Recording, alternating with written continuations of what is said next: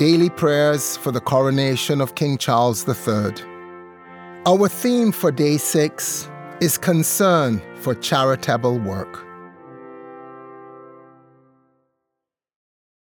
Today's reading is from the prophet Isaiah. Is it not to share your bread with the hungry and bring the homeless poor into your house? When you see the naked, to cover them, and to not hide yourself from your own kin, then your light shall break forth like the dawn, and your healing shall spring up quickly. Throughout his life, the king has been patron of many charitable organizations. Indeed, as Prince of Wales, he founded the Prince's Trust, which has helped over 1 million disadvantaged young people in the UK to develop their skills and find work. The Trust is now a global network.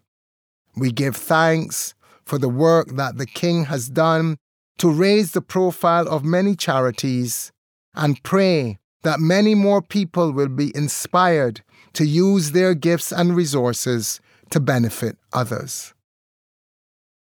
Let us pray. Lord, you have taught us that all our doings without love are nothing worth.